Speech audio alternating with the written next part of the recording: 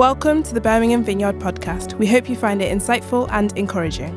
If you want to find out more about us, head to our website, birminghamvineyard.com. Thank you. So for those of you who are not part of the church, we've been going through the book of James, and today we're up to James chapter 5. Almost 20 years ago, I moved to a place called Kyrgyzstan, Central Asia, a very beautiful country, but a very impoverished country. And as I went, I was working in a big company, and people were very interested in what I was doing. And I sent a letter out about what I was doing, and I illustrated it with some pictures. And I had an American colleague, and he showed this letter to his son. And his son looked at the pictures, and he was like, "Oh my goodness, these people need stuff." And we should send them stuff. Because as far as he was concerned, stuff was the answer. If you didn't have stuff, how could you live a happy life? And you can't really blame him for thinking that. Do you know that globally, around £540 billion is spent a year on advertising? Much of it designed to persuade us that we need more stuff. Well, today's passage in James takes a very different view. It's written to people whose problem is not a lack of stuff. They actually have too much stuff. And James does not pull any punches. In fact, it's one of the harshest bits of the New Testament. And so you imagine my joy when I saw that I was chosen to preach it. It's more like some of the fire and brimstone passages that you find in some of the Old Testament prophets. But it's in the Bible, and it's important for us to understand what God is saying to us through it. So let's read what James has to say and try and understand why he's so passionate about this. So this is from the New Living Translation, James chapter 5, verses 1 to 6. "Look here, you rich people. Weep and groan with anguish because of all the terrible troubles ahead of you. Your wealth is rotting away, and your fine clothes are moth-eaten rags. Your gold and silver are corroded. The very wealth you are counting on will eat away your flesh like fire.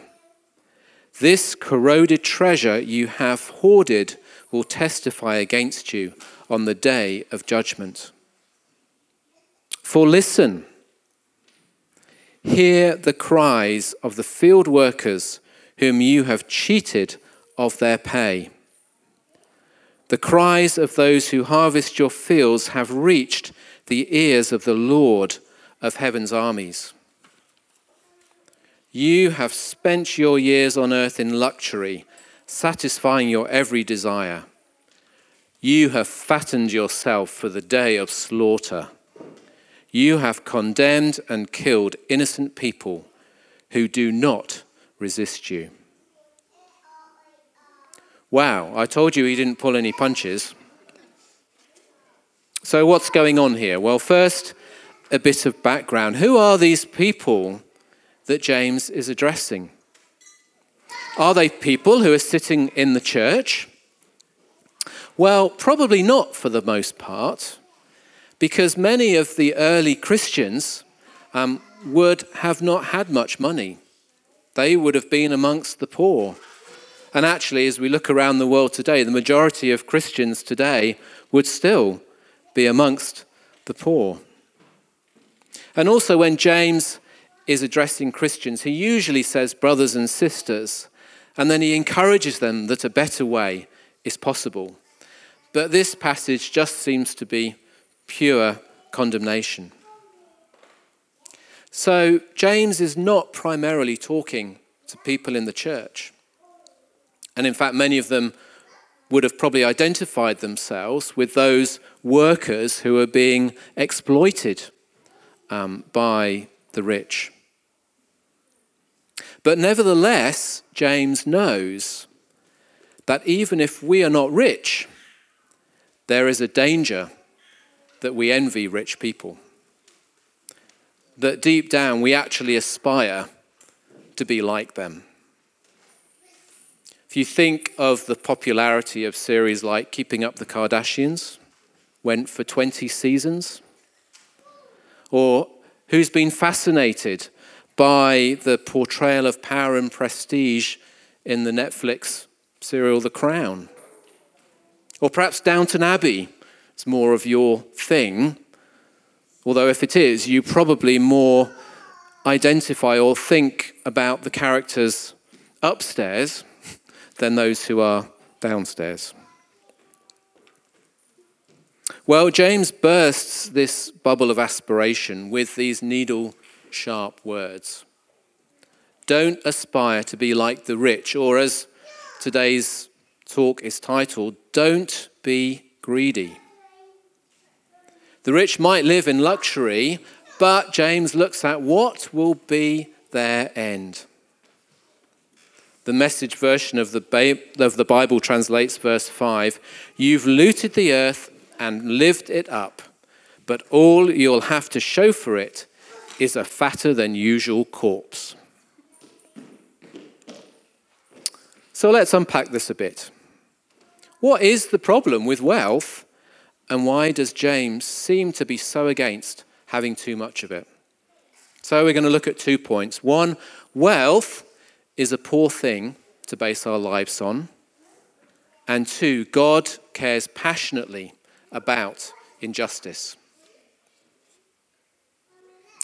So in verses 2 and 3, James says to the rich, your wealth is rotting away and your fine clothes are moth-eaten rags. Your gold and silver are corroded. Actually, Jesus said something quite similar, and we looked at it a few months ago, although I wouldn't imagine you might remember that. In Matthew chapter 6, verse 19, he says, do not store up for yourselves treasures on earth where moths and vermin destroy and where thieves break in and steal. Wealth is unreliable. We might have the good fortune to be able to have investments, but a lot of their value can be wiped out in a day during a stock market downturn. We might have many possessions, but somebody might come and steal them, or they might get burnt up. Even designer clothes go out of fashion. Not that that's really been a concern of mine.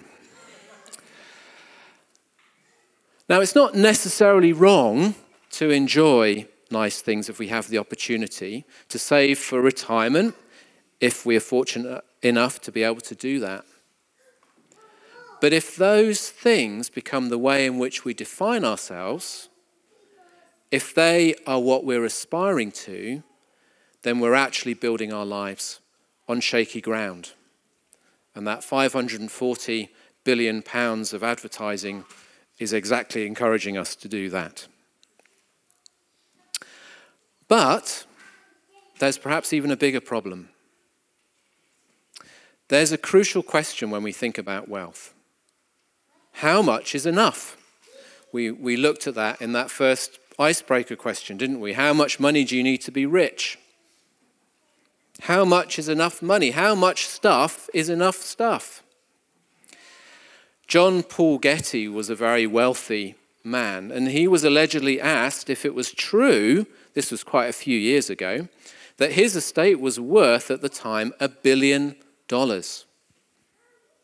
Well, apparently Getty paused, and then he replied, I suppose so, but remember, $1 billion doesn't go as far as it used to.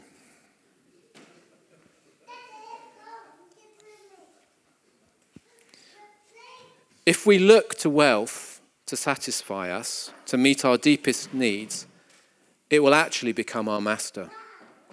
We'll always crave more. We'll never feel like we have enough. left unchecked, actually that desire will start to destroy us. So the Message translation of verse 3 actually says, your greedy luxuries are a cancer in your gut, destroying your life from within.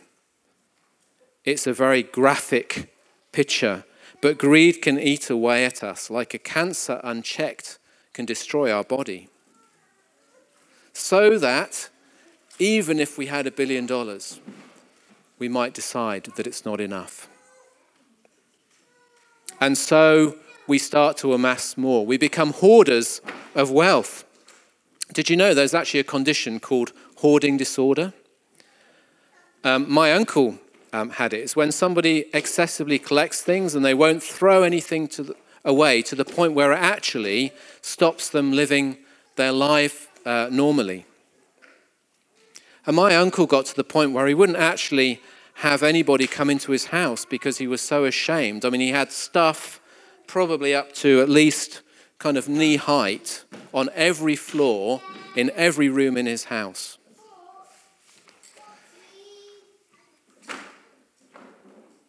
And actually, one day, he died, and because he had become more and more isolated, his body was not found for a number of days.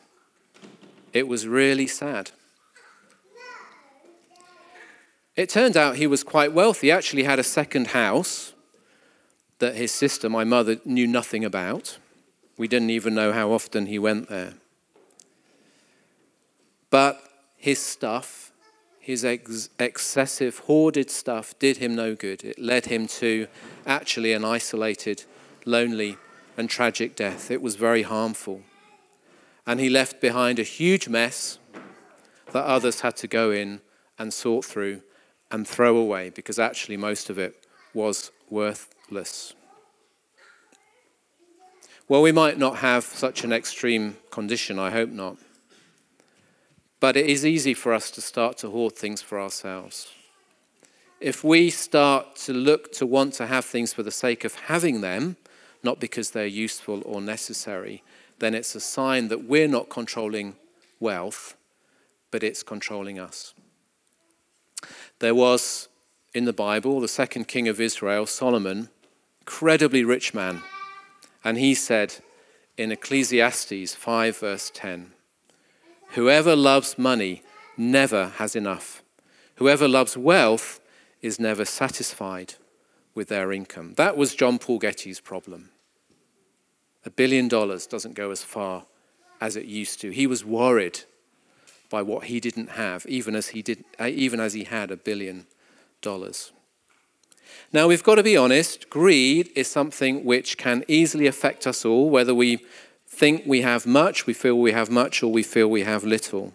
And it can affect us in different ways. So we'll just take a couple of minutes and around your tables discuss what should we do if we find ourselves struggling with greed.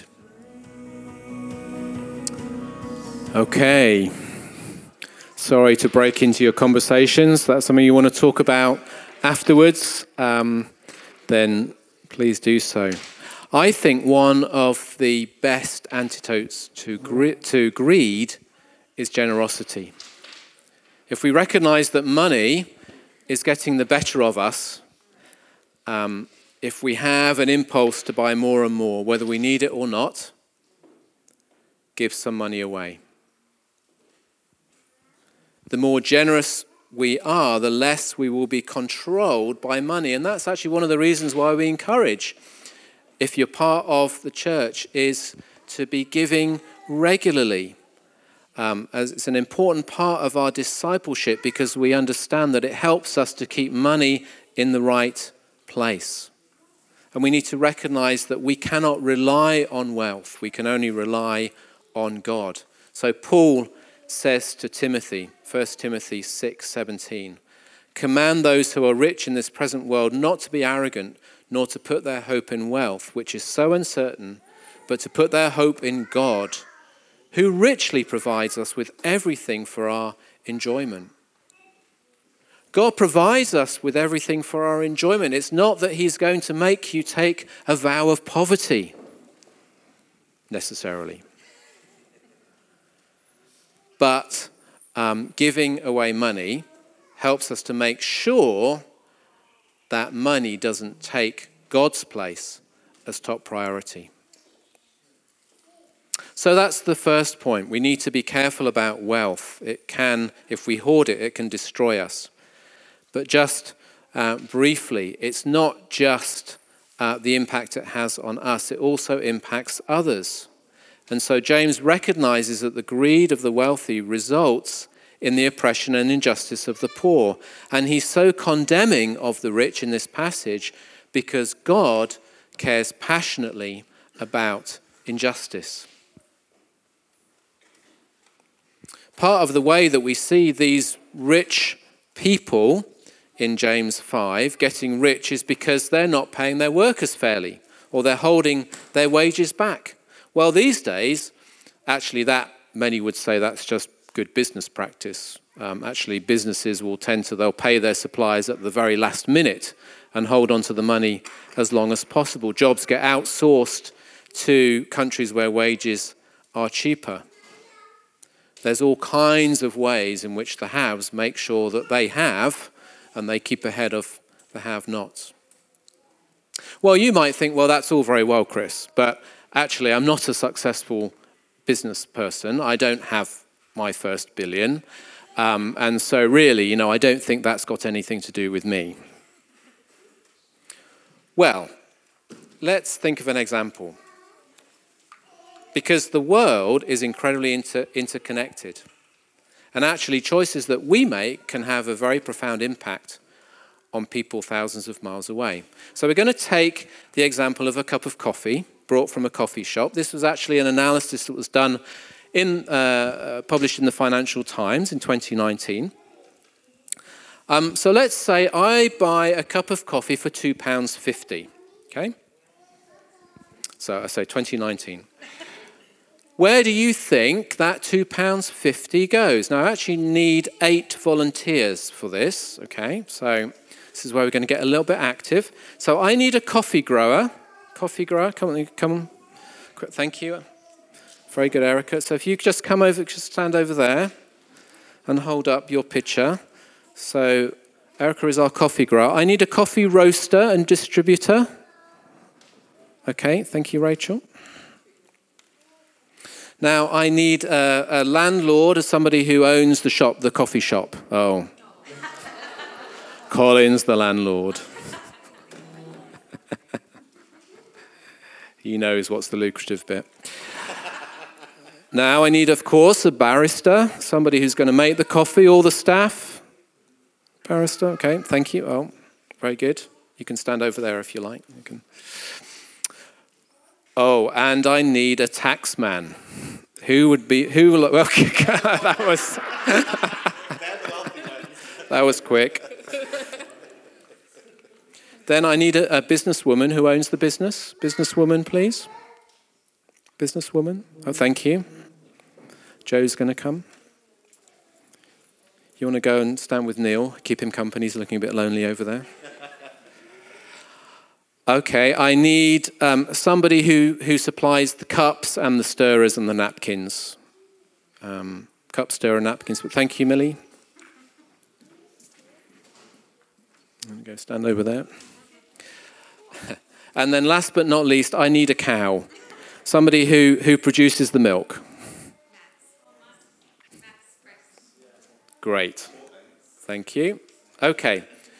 Right, hold up your pictures. And now I need an economist or a budding entrepreneur. I will have to pick somebody if nobody will stand up. Okay, Ian is going to be our chief economist today. Now, Ian, what I want you to do is, so we've got these 8, I think, people here, or they represent different parts of the coffee supply chain. I would like you to arrange them now in order from who you think gets the most of the £2.50 to who gets the least. Much for a cup. Okay, not all right. Very good. Okay, so let's see how much they all get. Okay, so our cow, or actually everybody who represents the milk chain, gets 10 pence. Okay, there you are. You hold up your 10 pence.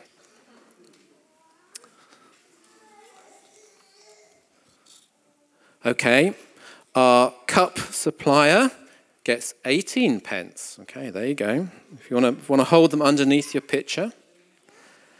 Now, the business owner, the businesswoman, you get 25 pence. You know, which is not bad because you're not really doing anything, are you? Now, the tax man gets 38 pence. That was a pretty good deal.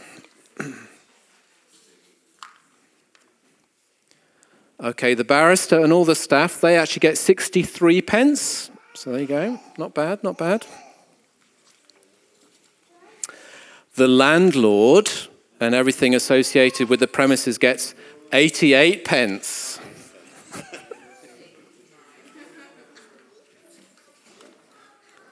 The roaster and the distributor gets 8 pence. Which leaves the coffee grower. Do you know how much the coffee grower gets? 1 pence. So in your £2.50 cup of coffee, the actual coffee, before it gets processed, is 1 pence of the total. And actually all of the coffee is 9 pence. So you've got to grow a lot of coffee. Okay, thank you all very much. So it turns out that actually, as we do something as simple as buying a cup of coffee, we have to ask ourselves, how much attention do we take as to how much the coffee grower is getting? Are they getting a fair share? Or who's growing the cotton for our T-shirts, and what are their working conditions? Or what impact on the environment do our choices have, and how is that affecting those who are vulnerable to the effects of climate change or environmental degradation? Now, it can seem overwhelming trying to figure out all of those or even some of those impacts. And I recognize that some of us struggle just to make ends meet and don't feel we have any margin to think about those sorts of choices. But I think probably the key question here is, do we even care? Because James is so outspoken against these rich oppressors because he sees that they don't care about those that they're oppressing. They don't care if they're being fair or just or what choices they're making. But James knows that God cares. That he hears the cry of the oppressed, it tells us, and he will act. Sometimes we see that action, but sometimes in God's wisdom, he doesn't seem to bring the oppressors to account. But the Bible is very clear. A day of judgment is coming when every wrong will have to be accounted for. That's what James is talking about when he talks about a day of judgment. Well, most of us don't like thinking about God's judgment, do we? And as Christians, we don't have to worry because Jesus has taken the penalty for our wrongdoing through his death on the cross. But if we've been wronged by others, if we've been treated unfairly, or we're upset when we see others treated badly and unjustly, and we think, why doesn't God do something about it? The fact is that he will. That the Bible tells us that every tear will be wiped away, that every wrong will be put right. So that gives us comfort if we ourselves face injustice. Perhaps we've been passed up for promotion because of what we believe or how we live it out. Perhaps others have falsely accused us of wrongdoing. And if we don't feel that's been righted, we can trust that God sees and God will take account. And it also motivates us to care about those around us who are oppressed or face injustice, because God hates injustice. If God cares about it, we should care about it. So schemes like fair trade or sustainable sourcing can help us make practical choices.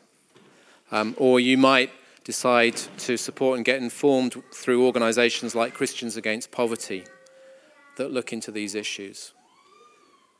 They're small steps, perhaps, but ways that God can use to soften our hearts and help us see better the needs of those who find themselves on the margins or treated badly. So as we finish, and I appreciate we've gone over a little bit, but let's just spend a few minutes just responding to this challenging passage from James. And I'd encourage, if you're able to stand, would you stand?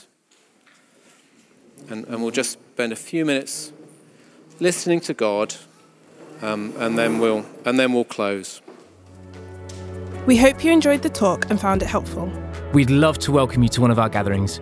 We meet in multiple locations at multiple times on Sundays, as well as in midweek small groups across the city. More information on all of these can be found at our website, birminghamvineyard.com. Thanks for listening. Have a great day and God bless.